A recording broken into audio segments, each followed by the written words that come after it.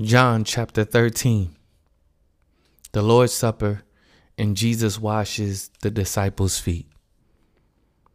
Now before the feast of the Passover, Jesus, knowing that his hour had come, that he would depart out of this world to the Father, having loved his own who were in the world, he loved them to the end.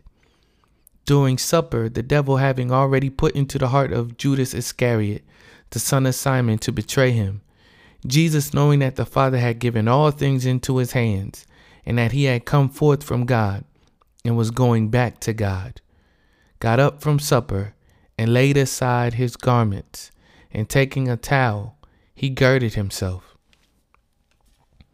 Then he poured water into the basin and began to wash the disciples' feet, and to wash them with the towel and with which he was girded.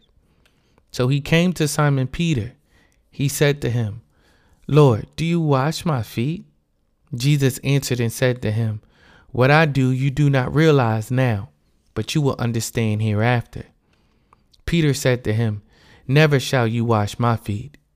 Jesus answered him, "If I do not wash you, you have no part with me." Simon Peter said to him, "Lord, then wash not only my feet, but also my hands and my feet and my head." Jesus said to him, "He who has bathed needs only to wash his feet, but is completely clean. And you are clean, but not all of you." For he knew that the one who was betraying him. For this reason he said, "Not all of you are clean." So when he had washed their feet and taken his garments and reclined at the table again, he said to them, "Do you know what I have done for you? You call me teacher and Lord, and you are right, for so I am. If I then, the Lord and the teacher, washed your feet, you also ought to wash one another's feet. For I gave you an example that you also should do as I do. Truly, truly, I say to you, a slave is not greater than his master, nor is one who is sent greater than the one who sent him. If you know these things, you are blessed if you do them. I do not speak to all of you. I know the ones I have chosen, but it is that the scripture may be fulfilled. He who eats my bread has lifted up his heel against me. From now on, I am telling you before it comes to pass, so that when it does occur, you may believe that I am he. Truly, truly, I say to you, he who receives whomever I send receives me, and he who receives me receives him who sent me." That was John chapter 13, verse 1 through 20. Let's pray. Father God, in the name of Jesus, we thank you, Lord, for this time. We thank you for the time to reveal yourself. We thank you, Lord God, for loving us and caring for us and washing our feet, Lord God. What you did for the disciples, you did for us, Lord God. We love you. We praise you. We glorify you. We magnify you. We ask you, Lord God, to forgive us and cleanse us of all unrighteousness, Lord God, so that we may hear from your word, Lord God, so that we can do what thus saith the Lord. It's in Jesus' precious name we pray and give thanks. Amen. Now before the feast of the Passover, Jesus, knowing that his hour had come, so that he would depart out of this world to the Father, having loved his own who were in the world, he loved them to the end. I love this. Jesus's life is just as important as his death. So we see the Lord getting prepared to do the final thing that he has to do here on this earth. You know what I mean? Like as a person who is, like fully God and fully man, that's getting ready to come to an end.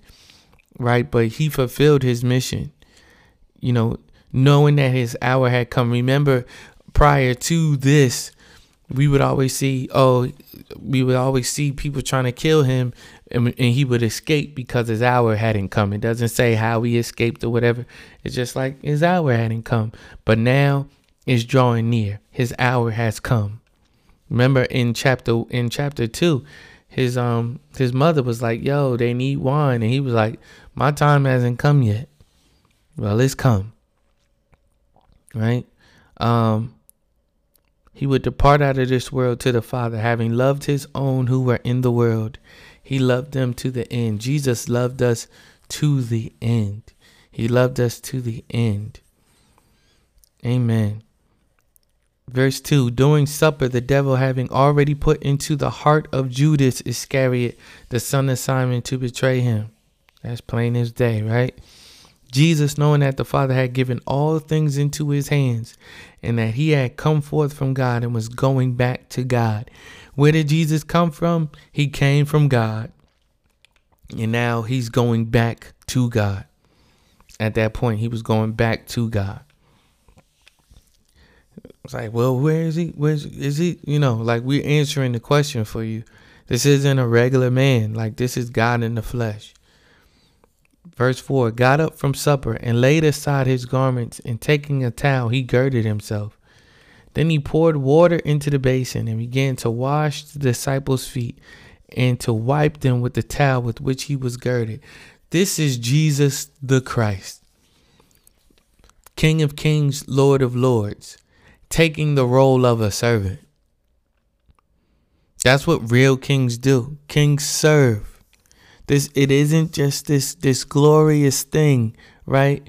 It's like, yo, this is an act of servitude, you know? It goes on to talk about it like, yo, if our Lord is washing feet, if our Lord is being a servant, how much more do we need to be servants? He was like, yo, if you see me doing, I'm getting ahead of myself, so I'll stop. So he came to Simon Peter. He said to him, Lord, do you wash my feet? So Simon is like, you don't deserve to be washing my feet, da-da-da-da-da. You know, Simon Peter was always doing the most, right? Jesus answered and said to him, what I do, you do not realize now, but you will understand hereafter. And we understand in part what Jesus is doing. Remember, the Bible says, blessed are the feet that walketh. Blessed are the feet that, you know, that travel to share the gospel, you know, and he's washing their feet. This is super deep. But it was also like it was customary to wash someone's feet because, you know, they wore sandals and stuff like that, and their feet were always getting dirty, you know. So, but this was like a lowly type of thing. And Peter is like, you don't have to wash my feet. And Jesus was like, yo, I have to wash your feet, because if I wash feet, that means that y'all have to wash feet. If I'm the teacher and all of that, if I'm the one that you're supposed to be following, I wash feet. And y'all going to be washing feet too, whether it be literal or proverbial, right? We have to wash people's feet. Like, we are called to be servants, man. And I think a lot of times we forget that. When I put my moniker, one of my monikers is Robe the King, that I is not in there. It's an X as for the cross. Like, I'm a king based off of what Jesus says, how Jesus says that I'm a king. I'm not a king by this world standards. I'm a king by kingdom standards.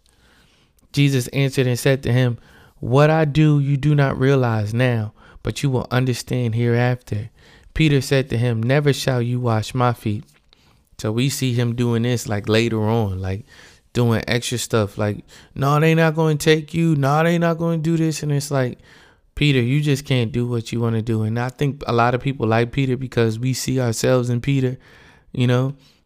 And Jesus is like, you got it all jacked up.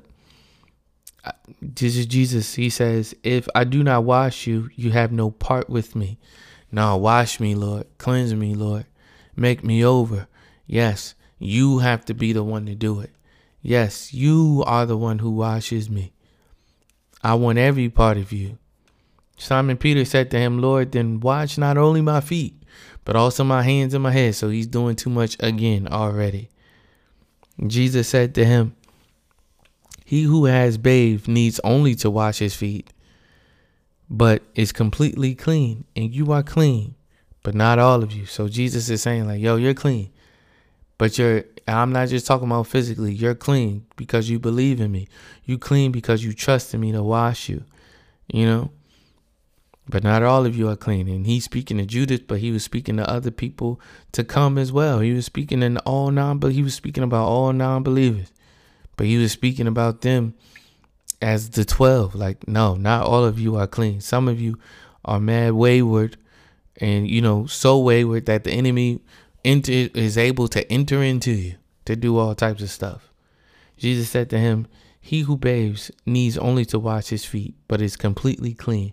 And you are clean, but not all of you." For he knew the one who was betraying him. For this reason he said, "Not all of you are clean." So when he had washed their feet and taken his garments and reclined at the table again, he said to them, "Do you know what I have done to you? You call me teacher and Lord, and you are right, for so I am." Like, I am teacher. I am Lord. If I then, the Lord and the teacher, washed your feet, you also ought to wash one another's feet.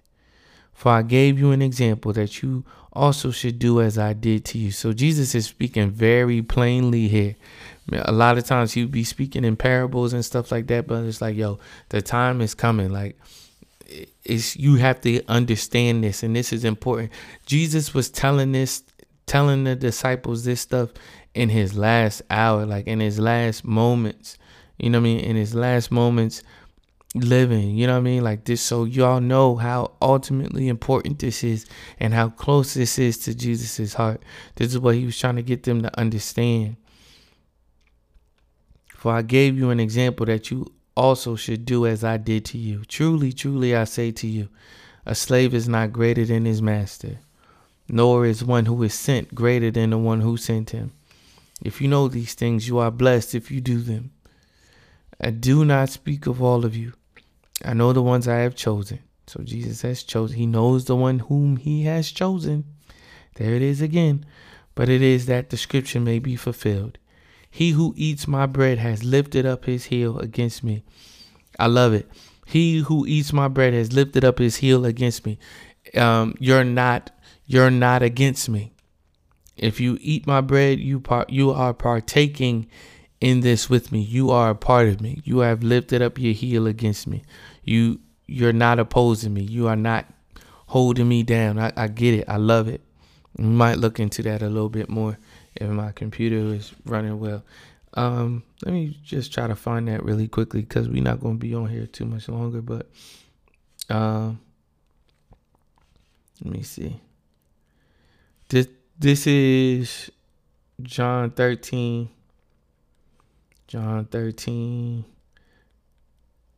verse 18. Let me write. John 13, verse 18, meaning. Let me see if that gets us closer. Y'all know sometimes we agree, sometimes we don't agree. Against me. To the Eastern idea of hospitality, for one who shares my bread to lift up his heel against me means he has taken cruel advantage of me. Okay.